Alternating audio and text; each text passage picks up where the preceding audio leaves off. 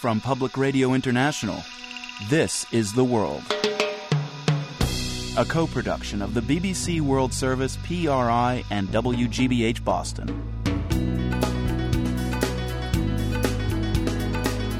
It's Wednesday, October 24th. I'm Marco Werman. Europe's debt crisis deepens. We'll hear why that's bad news here. Also, Denmark's immigration laws make it hard for Danes to marry non-Danes. Some couples have to leave the country as a result. Even the colleagues at my work, they said, how could they kick you out? I think that is really, really sad. Plus, flipping the switch on electrical brain stimulation. I am now prepared to mess with my son's neurochemistry to allow him success. Plug him in the morning and then rewire the brain. PRI's The World is supported by the Medtronic Foundation, presenting the Save a Life Simulator, an interactive online experience designed to teach the public life-saving responses to sudden cardiac arrest. Each day, thousands die from cardiac arrest. Learn how to respond at heartrescuenow.com. And by WGBH, producer of Nova Science Now. How does someone become a genius? Is it all in the DNA, or does it come with hard work? Can it be that everyone has untapped genius waiting to be discovered? Find out on Nova Science Now's How Smart Can We Get? Tonight at 10, 9 Central on PBS. I'm Marco Werman. This is The World. Issue number one this presidential election year, you know what it is. It's the economy. And today there was worrying news on that front from Europe. New official figures today show that the combined total debt of all 17 nations using the euro currency has now risen to 90% of their gross domestic product. That means the euro debt crisis is far from over, which is bad news for the U.S. economy. Jacob Kierkegaard is with the Peterson Institute for International Economics. He says Europe's ailing economy does impact us here in the U.S. The first effect is the direct effect on U.S. exports that the slowdown in Europe has had. Basically, as the economy there is weaker, U.S. companies can sell less goods, and European companies are less likely to invest here in the United States. The second effect that is quite straightforward and measurable is the effect that the slowdown in Europe has on the earnings of U.S. firms with operations in Europe. Right now, for instance, if you look at companies like General Motors or Ford, we're actually making quite a lot of money here in the United States, but they're losing a lot of money on their operations in Europe. And then there is a third effect, which is a little harder to pin down, but it is the confidence effect. Because if, for instance, there is this nagging fear in the back of a company owner saying, look, maybe the euro is about to collapse, and maybe as a result, the global economy and the U.S. economy will be very significantly affected by this.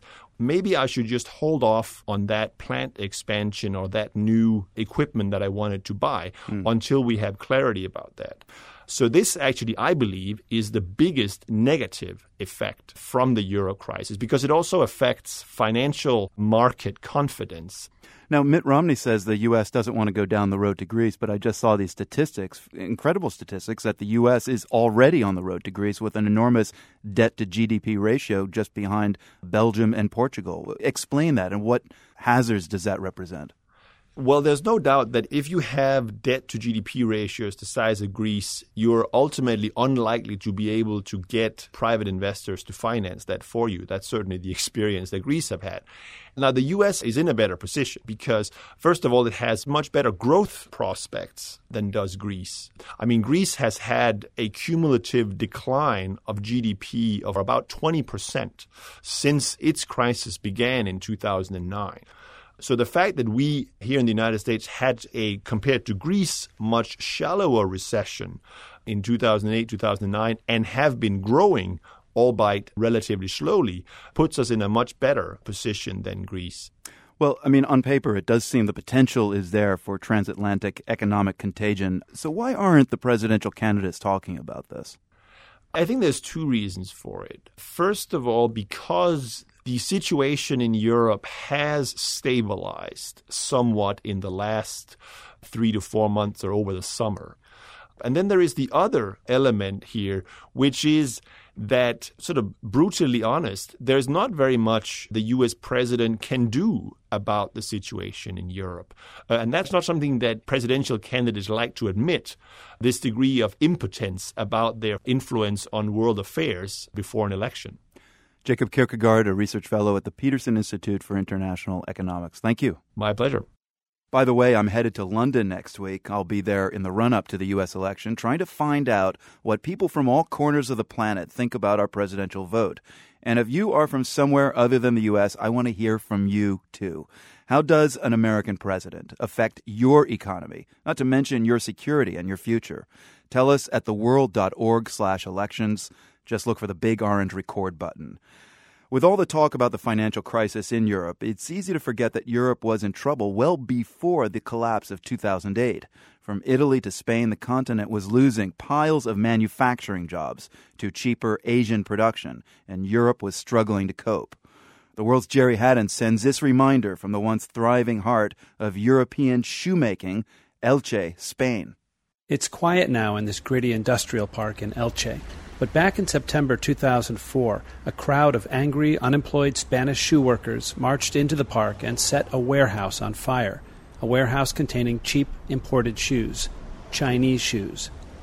The incident startled this peaceful Mediterranean town. It also highlighted a growing frustration across Europe as competition from Asia was wiping out manufacturing bases like this one. Resident Isabel Gudillas lived that loss of competitiveness up close. Her family owned a successful high-end shoe company in Elche. She says, my parents closed it down when the Chinese started coming in about 15 years ago. The quality of our shoes wasn't the problem, but the price. We couldn't compete. Here in Elche, 4 out of 5 people worked in the shoe business, but with that invasion, she says, the number of jobs plummeted. Then came the financial crisis of 2008 and the bursting of Spain's property bubble.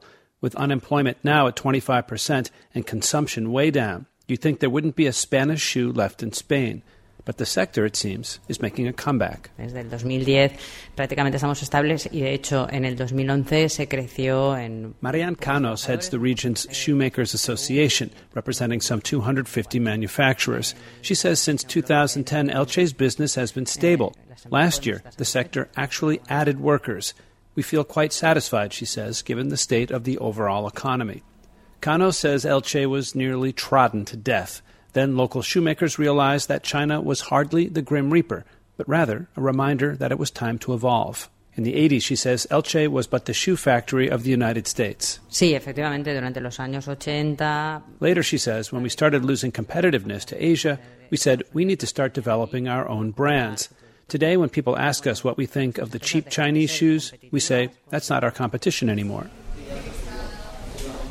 One of Elche's most successful brands is Picolinos, Spain's second largest in terms of sales. Picolinos' corporate headquarters bustles with young, hip designers and marketers. It's a far cry from the traditional Spanish assembly floor that once won the Americans over. Picolinos' Rosana Pedan says her company has been profitable every year for the last 15 years, in part by doing what her former American clients do, outsourcing. Ahora mismo, efectivamente, estamos en China, Vietnam, El Salvador. We are now manufacturing our Picolinos brand in China, in Vietnam, El Salvador, Morocco, she says, and here in Spain. 25% of our production is in Spain. And for 2 years now, they've been selling their brand in China through their retail stores. That's in part why exports have risen by more than 10% each year since 2010. Pedan says over time she expects more of her shoes to be made in Spain, like in the old days.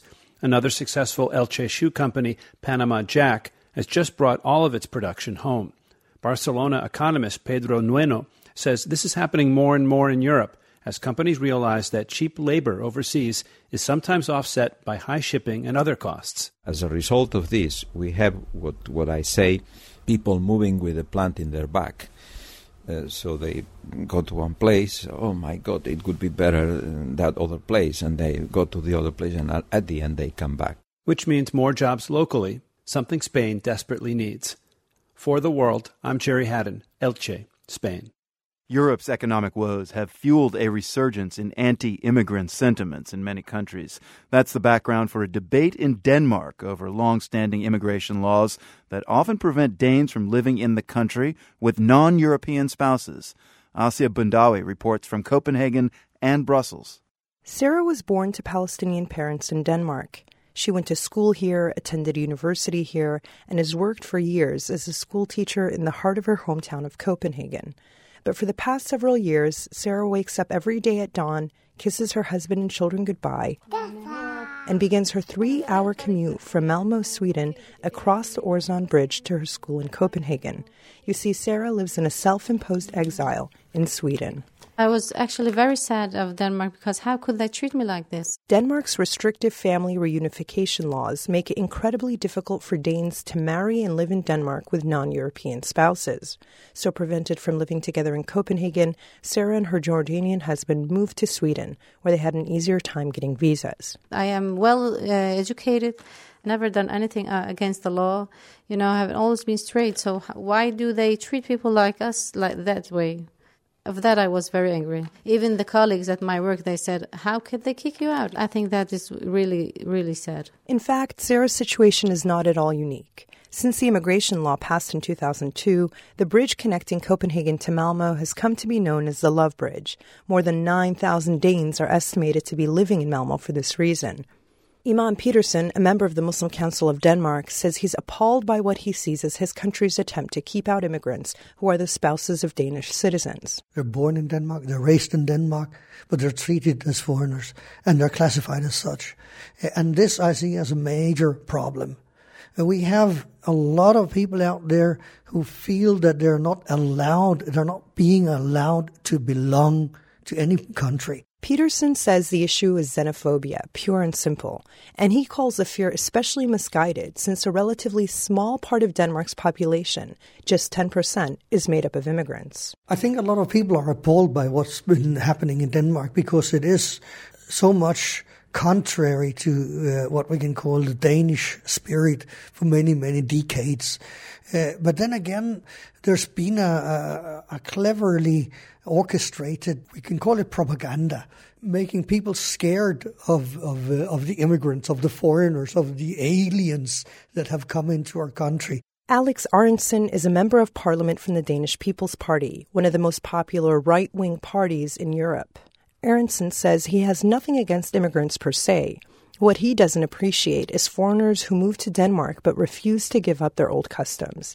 And he says this is especially true when it comes to marriage, which is why the family reunification law is so important. We have the whole issue of forced marriages, and we don't want that. So if we stick to our strict legislation on family reunification, we also help young female, especially Muslim immigrants in Denmark, and making it possible for them to choose their own husband instead of their fathers and mothers. He's also incensed that Europe's open border policy forces Denmark to let almost anybody in. Aronson says the solution is not just tighter immigration policies in Denmark alone. He wants to end Europe's open border policy altogether.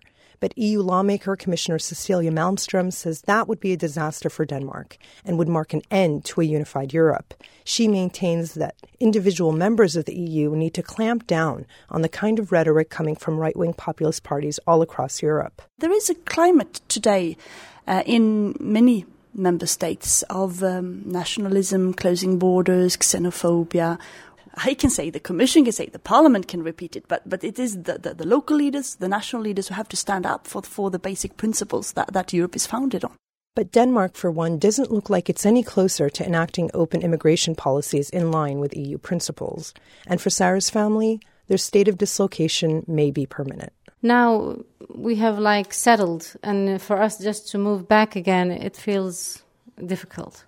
So when you have kids, it's like you are bound. You feel it's difficult to go back again. It's like you have to begin from zero. For the World, I'm Asia Bundawi, Copenhagen and Brussels. Asia's report was supported by a McCloy Fellowship for International Reporting from the American Council on Germany. This is PRI. The World is brought to you by PRI with support from the Medtronic Foundation, presenting the Save a Life Simulator, an interactive online experience designed to teach the public life-saving responses to sudden cardiac arrest.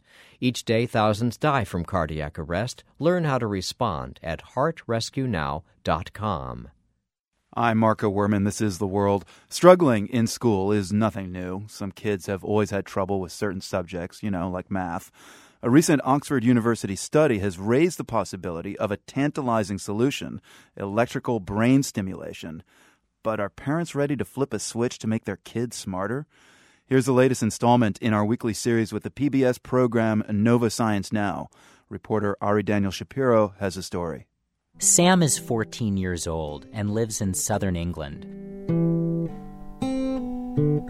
When he sits down with his guitar, he says the music just flows out of him. When I play guitar, my brain just works super well. I can learn new things really quickly and remember them for a long amount of time. I don't really have to think about it. I just do it. It's kind of natural to me. But when it comes to math, that's a different story. I don't understand it. It's like speaking Chinese to me. I don't know what the heck it means. He's okay with the basics, adding, subtracting, multiplying, but anything more advanced is hard for Sam. Several years ago, his performance in class slumped. Sam was giving up, and his parents, Kathy and Dan, who asked that their last name not be used, were worried. You feel kind of helpless. You want to do the best you can to try and get the best out of your child. As a father, you want to see your son really reaching and aspiring and really wanting to try.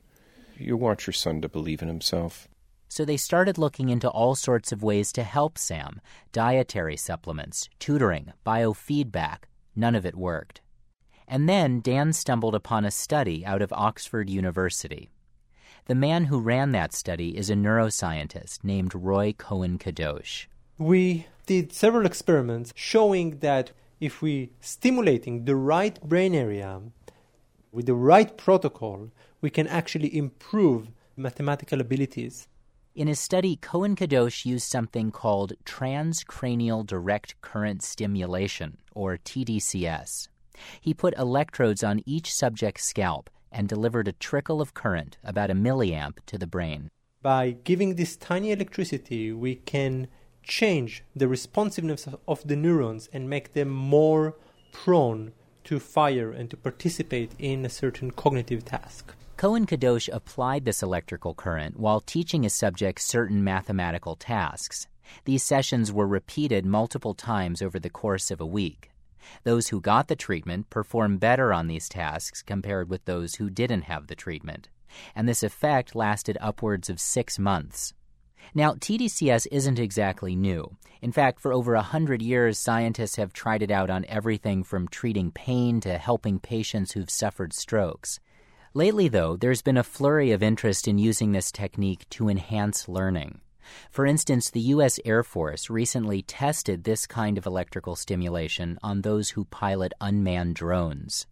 It appeared to improve their accuracy at locating enemy targets in complex radar images. And the general public may soon have wider access to the technology. Although TDCS devices are regulated as medical equipment, you can find instructions for do-it-yourself kits online. And a company in Barcelona called Neuroelectrics has just launched an inexpensive version for use in doctors' offices.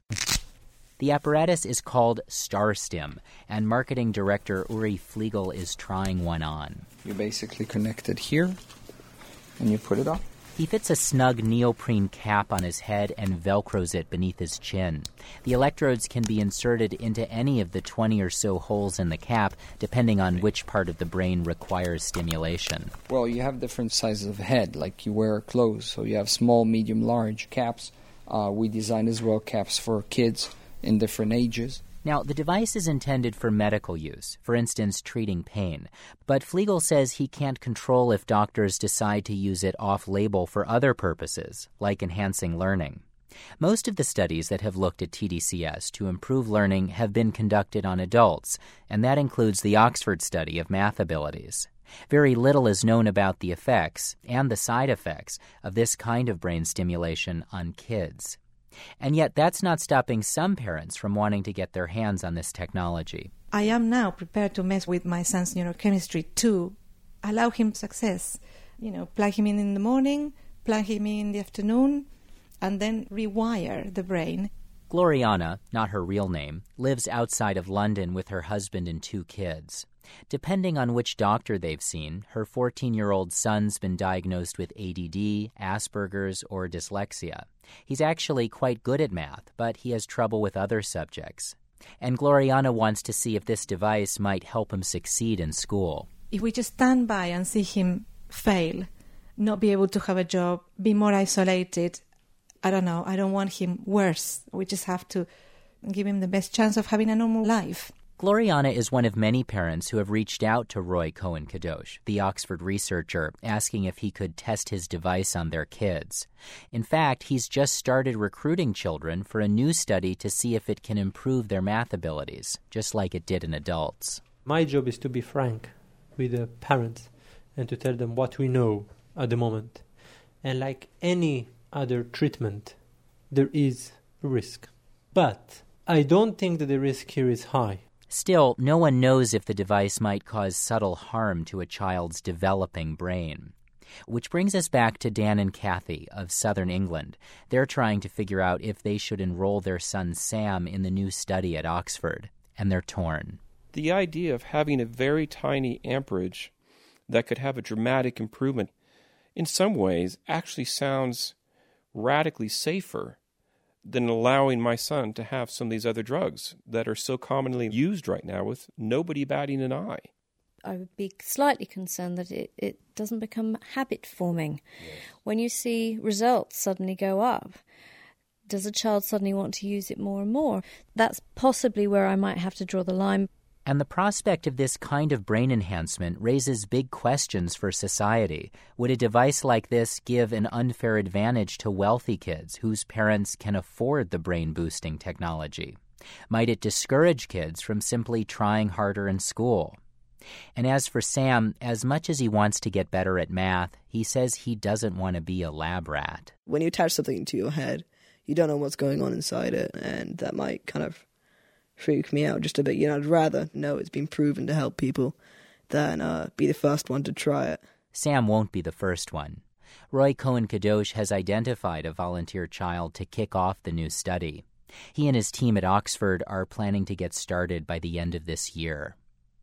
For Nova in the World, I'm Ari Daniel Shapiro, Oxford. You can learn a lot more about ways we might one day boost our brain power. Watch Nova Science Now tonight. Host David Pogue asks the question, how smart can we get? And next week, the program explores innovative foods, and we'll go to a taste testing in Paris, where adventurous eaters try food in edible packaging. I'm really, really curious about it because I always dream about being able to eat the cup of my yogurt, so I can't wait. And that's next Wednesday when we and Nova Science Now ask, can I eat that? This is PRI.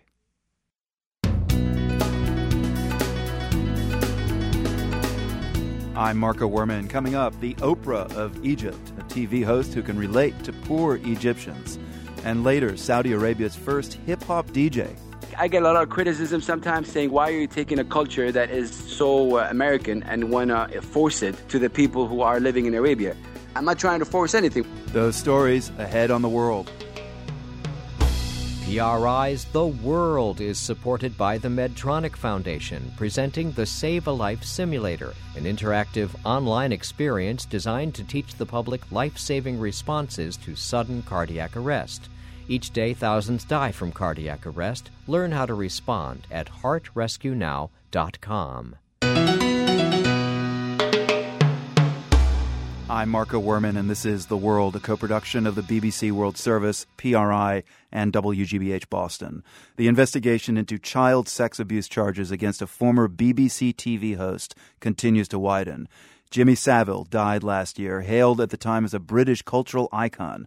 But allegations have surfaced that he molested as many as 200 young girls and boys, some on BBC premises. This week, the BBC's Director General testified before a parliamentary panel. Lawmakers want to know what BBC officials knew and when they knew it, and they're especially interested in why the BBC TV program Newsnight decided not to air a documentary exposing the allegations. The latest evidence surrounding that decision is an email message sent by BBC reporter Liz McKean. In that message, she says the Newsnight editor shelved the documentary because the victims making the charges were, quote, teenagers, not too young, end quote. Christina Patterson is a columnist at the Independent newspaper in London. What actually was very shocking, and that's emerged over the past few days, both in a programme on Monday night called Panorama, which investigated this whole thing, and in some emails that were leaked to or sent to Channel 4 News yesterday, was that actually the reason the editor of Newsnight dropped the story was because he thought it wasn't a strong enough story. He thought that, paraphrasing, because one of the reporters used these words and they're not his words, but she said that he thought that the girls weren't that young, that it was a long time ago, and that the sex offences weren't that serious, which, of course, is absolutely shocking if that's true. Well, I'd like to play a clip now of BBC Director General George Entwistle speaking to members of Parliament of the BBC's own capacity to investigate the scandal, including that documentary program Panorama you just mentioned on the BBC that aired this in-depth look into the scandal on Monday night. Here's George Entwistle. Here is an organisation investigating itself in its own airtime on its main TV channel with appropriate resources given to the task and asking questions of itself that I don't believe any other media organisation on earth would do. The BBC's capacity to interrogate its own corporate situation, its own corporate priorities, its own corporate handling of things, is unmatched in the world. So, Christina Patterson, you've been covering this story. From what you've seen so far, do you think the BBC is showing the toughness, the capacity to interrogate its own corporate structure? The point George Entwistle made about Panorama is absolutely right. I mean, to sit there, it was quite thrilling, actually, on Monday night to sit there and watch this programme, which was actually, saying terrible things about other people in the organisation. I'm not sure there are that many other news or broadcasting organisations in the world that would do that. This is my second BBC interview today slagging off the BBC, which again, I mean, I work on a newspaper. You sure as hell couldn't do that in a newspaper. You couldn't slag off the proprietor or the editor in the paper and expect to keep your job. So, I think it's important to keep a sense of proportion in relation to all of this. From a journalistic point of view, it can interrogate itself fairly effectively, and I think these inquiries will do that. And certainly, poor George Entwistle had a thorough grilling from MPs in the Select Committee yesterday. So my feeling is that the BBC will have no trouble getting to the bottom of this. Whether George Entwistle will remain in his job is another matter. Christina, what's your sense of what this scandal, the Jimmy Savile scandal, has meant for the trust Britons and the whole world put in the BBC, arguably one of the most, if not the most trusted news organizations in the world? Well, I think it's very, very serious. And I think John Simpson, who's been at the BBC for more than 50 years, who's one of the most eminent broadcasters, said it's the most serious crisis facing the BBC in 50 years. I'm not sure that that's true, but I think it is a very serious crisis. And I think Entwistle did not present himself well to MPs yesterday. I also think that actually people at the top of organisations often have a rather slender grasp about what goes on below them. They shouldn't, and particularly if you're the director of an organisation that's funded by the licence payer and you're on a very good salary, frankly, you should do better than that. But the truth is that we all know that people at the top, they don't engage with all the detail of stuff. And I think it's not good. Certainly doesn't reflect well on his management and leadership. But I don't think it's always all that surprising. Now, Christina, the incoming chief executive of the New York Times is the BBC's former director, Mark Thompson. He's supposed to start his new job at the Times on November 12th. But today, the New York Times public editor, their ombudsman, Margaret Sullivan, weighed in on a blog post, and she questioned Thompson's suitability for the job. What is known about Thompson's role in the scandal, the Jimmy Savile scandal at this point? Certainly so far, he has claimed not to know anything about this and he hasn't been deemed to be culpable. I mean, clearly, in one sense, anyone at the top of an organisation where bad stuff happens is culpable and, one has to take responsibility. But I think we don't know enough yet to know whether he actually is. Christina Patterson, a writer and columnist at the Independent newspaper in London. Thank you very much. Thank you. Today's Geo Quiz comes with an excellent view of the Persian Gulf.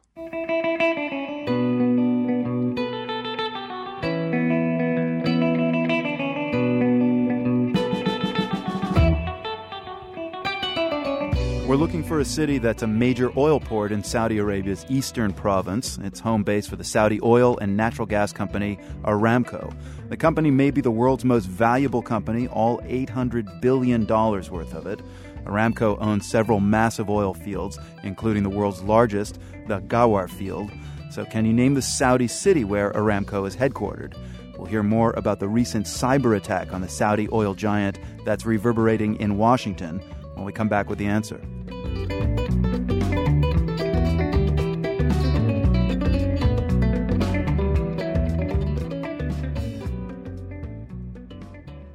Egypt wishes it had oil to boost its struggling economy. A large number of Egyptians are having a hard time making ends meet these days, which may be why a working-class Egyptian woman has recently skyrocketed to fame with a new kind of TV show. She cooks and dishes out advice. Tara Tadros Whitehill reports from Cairo on the Oprah of Egypt. While the onions and garlic start to cook in the oil, Ghalia Mohammed buzzes around the set of her cooking show called Il Sit Ghalia, or Mrs. Ghalia. She wears a bright pink hijab and a string of fake pearls, which highlight her round, smiling face. She's been called the Oprah of Egypt, and like Oprah Winfrey, Ghalia rose to fame from poverty. She's from one of the poorest suburbs in Cairo and used to work long hours as a maid. One day, a relative of her wealthy employer tasted her food and decided to make her the star of his newest television program, a cooking show for the masses, something that had never been tried before in Egypt. Some people criticized us when we began because they weren't used to seeing people like us on TV.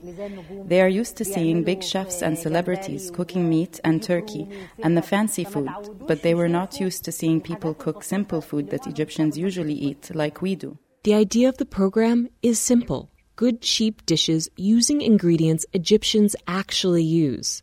The set is made to look like her kitchen, cramped, strewn with homey knickknacks, and practical, inexpensive cookware.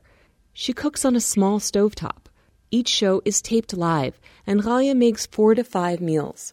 Each dish is meant to serve at least 8 people, for less than 30 cents per portion.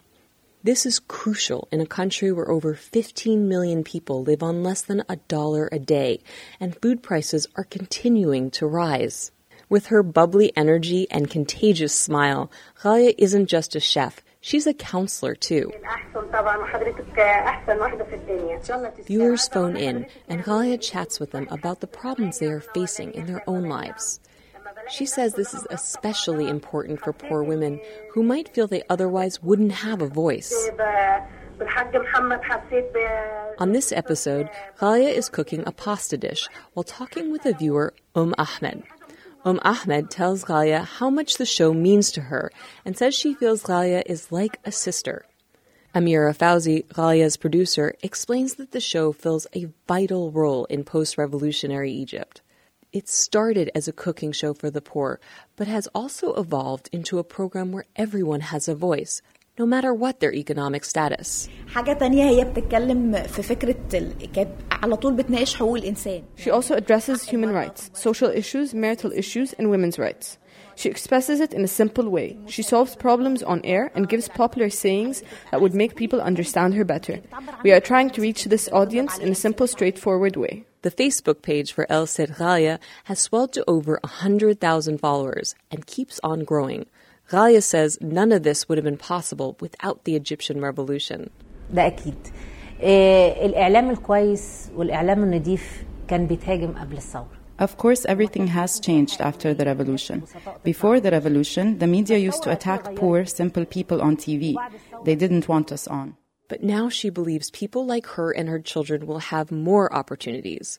The Egyptian people brought down the old regime, and there's a sense that anything is possible, especially if everyone pitches in. يعني أتمنى أول حاجة إن هم يطلعوا يبقى لهم مستقبل يشتغلوا. I am hoping that they will grow up and have a chance to work and benefit their country as well. That's the main thing. It's their responsibility to help their country. Because if they make their country better, they make themselves better. But despite her successes, the Oprah of Egypt still has a long way to go before she surpasses the real thing. Open your boxes. 1, 2, 3. You get a car! You get a car! You get a car! Everybody gets a car! Ghalia can't give away cars yet, but she's giving away something just as valuable right now. A message of hope served up one meal at a time. For The World, I'm Tara Tadros Whitehill in Cairo. Watch the Egyptian Oprah strut her stuff in the kitchen. We've got a video with subtitles at theworld.org.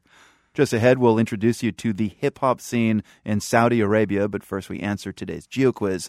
The Saudi Arabian oil giant known as Saudi Aramco is headquartered in the eastern Saudi city of Dhahran, and it's there that a massive cyber attack took place back in August. Details are still emerging. Washington reporter Dan DeLuce covers the Pentagon for the French news agency AFP. So this cyber attack went down back in August, Dan. What do we know about how the hackers were able to penetrate Aramco's presumably impenetrable security?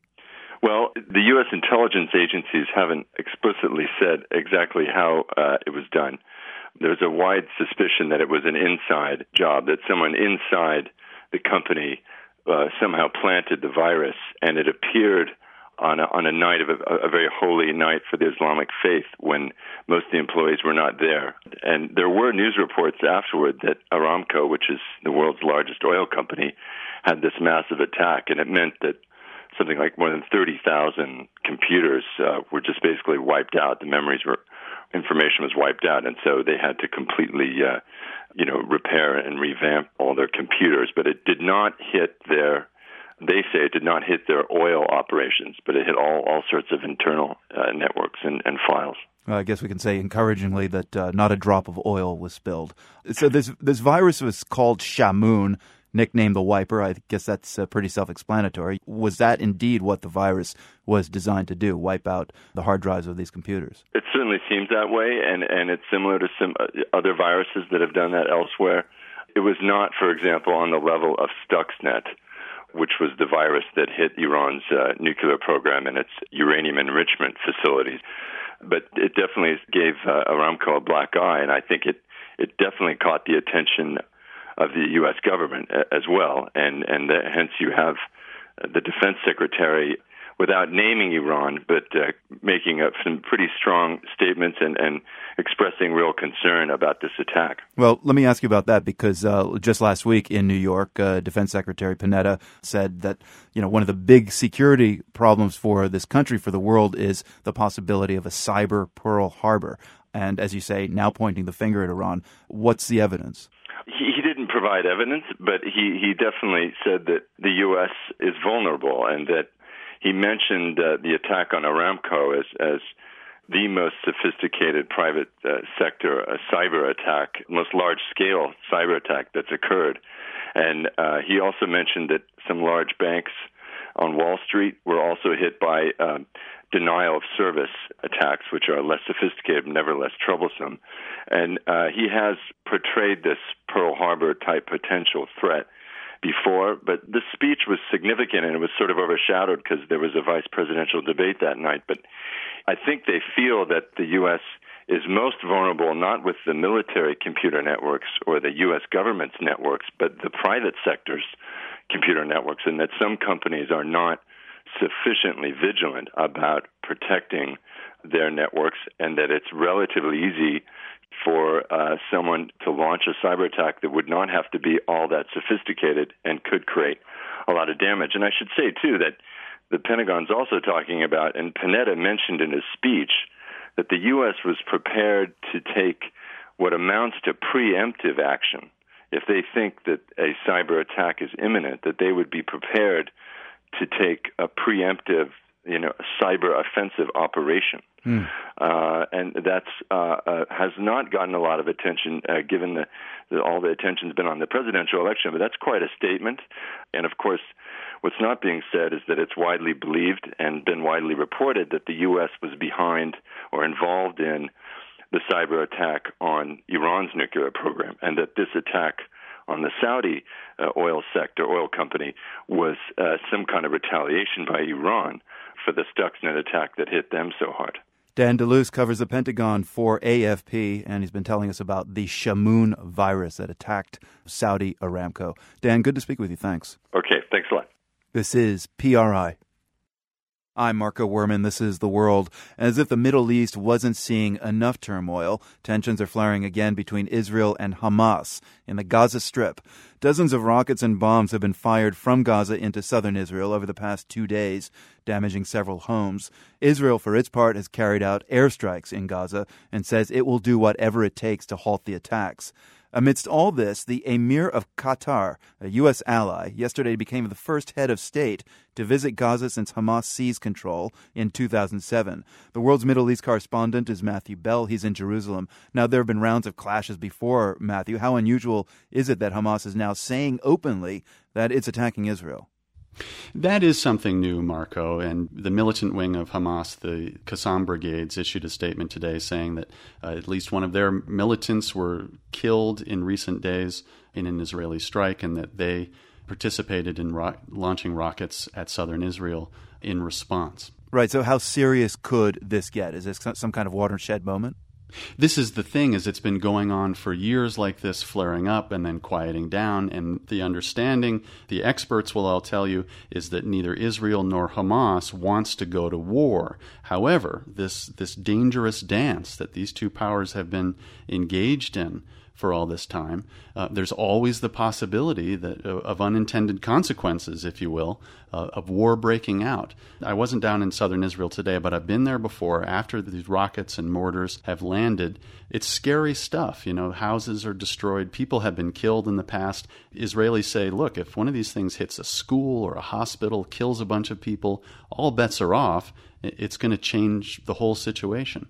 This new round of shelling hasn't had any unintended consequences yet, but it does happen against this backdrop, the story of the Emir of Qatar going to Gaza. Why was he there? What did he say? What's he doing there? I think the Qataris want to show their influence for a small country with lots of money. They want to show that they have political influence in the region. Qatar is an interesting actor because it has a relationship with the United States. The Fifth Fleet is there. They've also been pretty good lower-level relations with Israel itself. But Qatar wants to have credibility in the Arab world, and one way of getting it is to demonstrate a relationship and support in Gaza. You know, there's some speculation here in Israel, Marco, that the emir's visit and the rise of the Muslim Brotherhood next door in Egypt have made Hamas more bold to perhaps launch more strikes or allow other militant groups to launch strikes against Israel. Again, there's that possibility that things could get really bad, really violent very quickly here. The world's Matthew Bell speaking with us from Jerusalem. Thank you so much. Thank you, Marco. Finally today, meet Big Hass. Real name, Hassan Dinawi. He's a DJ in Jeddah, Saudi Arabia, and his mission is to bring real hip-hop to the conservative Arab kingdom. He lectures every Saturday evening on his radio show called Leish Hip Hop, or Why Hip Hop. Most of the hip-hop artists that in Saudi Arabia, or maybe some of them, are projecting themselves the wrong image about hip-hop. Why? Because unfortunately they're trying to copy Tupac and Biggie. Tupac was known to be in the thug or gang theme because he did that. He lived that life. He was real. So you cannot be living in a mansion and having a Mercedes-Benz and then you're telling me you're a thug. This is the problem that we have in Saudi Arabia. Big Hass, you gave a TED Talk in Jeddah last year. You spoke to over 1,000 men and women about your love of hip-hop. What did you tell them? I actually told them about the true passion that I have about hip-hop and how we as Arabs have great hip-hop movement by actually saying a small verse from an American Syrian hip-hop artist. It's called Omar Efendim, and the track was called Superhero. It just makes sense right now to all these Arab revolts that are going on, meaning that we always link superhero to Spider-Man, Superman, and Batman, and all these people. His message was superhero are the people of that when they unite and they want something, they can do it. Give us a couple of lines from Superhero. Do you know any by heart? He says in the chorus, it goes like, look up in the sky, it's a bird, it's a plane. It's an Arab superhero and he came to bring change, unite the divided and freedom from the chains. Look up in the sky, it's a bird, it's a plane, it's an Arab superhero. Yeah, I know it sounds strange, but the only thing keeping us from going insane is knowing you'll be back again. Like I said, the problem in the Arab pop world is that 99.9% of the time they talk about love and relationship and, she left me, I love her, she cheated on me. And this is something different from an Arabic perspective, talking about what the Arab people think, what the Arab people feel. I get a lot of criticism sometimes saying, why are you taking a culture that is so American and want to force it to the people who are living in Arabia? Now, what do you say to that? Yeah, I'm not trying to force anything. What I'm saying is that if you want to speak and think like that, then we don't have to have any chairs or TVs because there's nothing made in Arabia.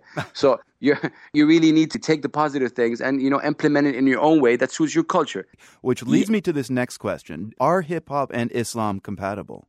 Yes, of course. Islam is a religion of peace. And right now, when you talk Islam, unfortunately, about 3 or 4 weeks ago, this movie came on the Prophet. A movie that I swear my 2-year-old can direct it better. So, it's ridiculous. But what pisses me off and pissed most of the Muslims off is the reaction that some of the Muslims had in Arab countries. And this is not the reaction that the Prophet himself You're told talking us. about the storming of the U.S. Embassy and the killing of the ambassador. Exactly. The killing of an innocent soul. I mean, I met the ambassador once, and he's a very big hip-hop head, very, very supportive. You're talking about the late Chris Stevens. Yes. And this is something that Islam does not promote or even allow. And there's another hip-hop track that came up by 2 artists. One of them is called Dean, and the other is called Sphinx. And they both combined in a track called Muslim. How to really reply to something like that, which is something you don't reply with violence. That's the end of it. Got this idiot from my city with the media coverage. Man, this the stuff I can't stomach. Cause how you push this garbage movie to the public when even the actors say we ain't said that he dubbed it. Even worse, some took the bait. Like a God-fearing atheist, you question our faith. But wait, you can't combat hate with hate. A true follower of Muhammad wouldn't make that mistake. So yes, I would say Islam and hip-hop are very much compatible. It's just you have to have an open mind in terms of what is said. Let me ask you about American hip-hop, because you feature a lot of U.S. hip-hop artists that don't get picked up by major labels. Yes. Who are they, and how do you connect with them, and how do you kind of convince them that, Saudi Arabia would be a great starting point for their career? Wow. One of the artists that I look up to in terms of human/artist is Brother Ali. Brother Ali is from Minneapolis. And, believe it or not, he sells more tickets, more shows than Kanye West and Jay-Z in that city. Really? Yeah. I mean, this guy is just brilliant. There is an artist called Macklemore, which is taking the U.S. by storm. This guy has no label, took over the iTunes hip-hop download chart for over 2 weeks right now. He's still number 1. Big Haas, whose radio show is Leish Hip Hop, or Why Hip Hop, the Saudi Arabian Kingdom's very first hip-hop FM radio program. Great to speak with you. This is Big Haas signing off from Saudi Arabia, Jeddah. One love, one peace. We're one world, one humanity. Thank you very much for having me, sir. Can we go back? This is the moment. Can't Hold Us by Macklemore, picked for you by Big Haas himself. From the Nan and Bill Harris studios at WGBH, I'm Marco Werman. We'll be back tomorrow. Can I kick it? Thank you. Yeah, I'm so damn grateful. I grew up really want to go fronts, but that's what you get when Wu-Tang raised. The World is a co-production of the BBC World Service, PRI, and WGBH, supported by the Bill and Melinda Gates Foundation, dedicated to the idea that all people deserve the chance to live healthy, productive lives. GatesFoundation.org, the Luce Foundation's Henry R. Luce Initiative on Religion and International Affairs, by the Skoll Foundation, supporting social entrepreneurs and their innovations to solve the world's most pressing problems at skoll.org, and the John D. and Catherine T. MacArthur Foundation, committed to building a more just, verdant, and peaceful world. macfound.org. PRI, Public Radio International.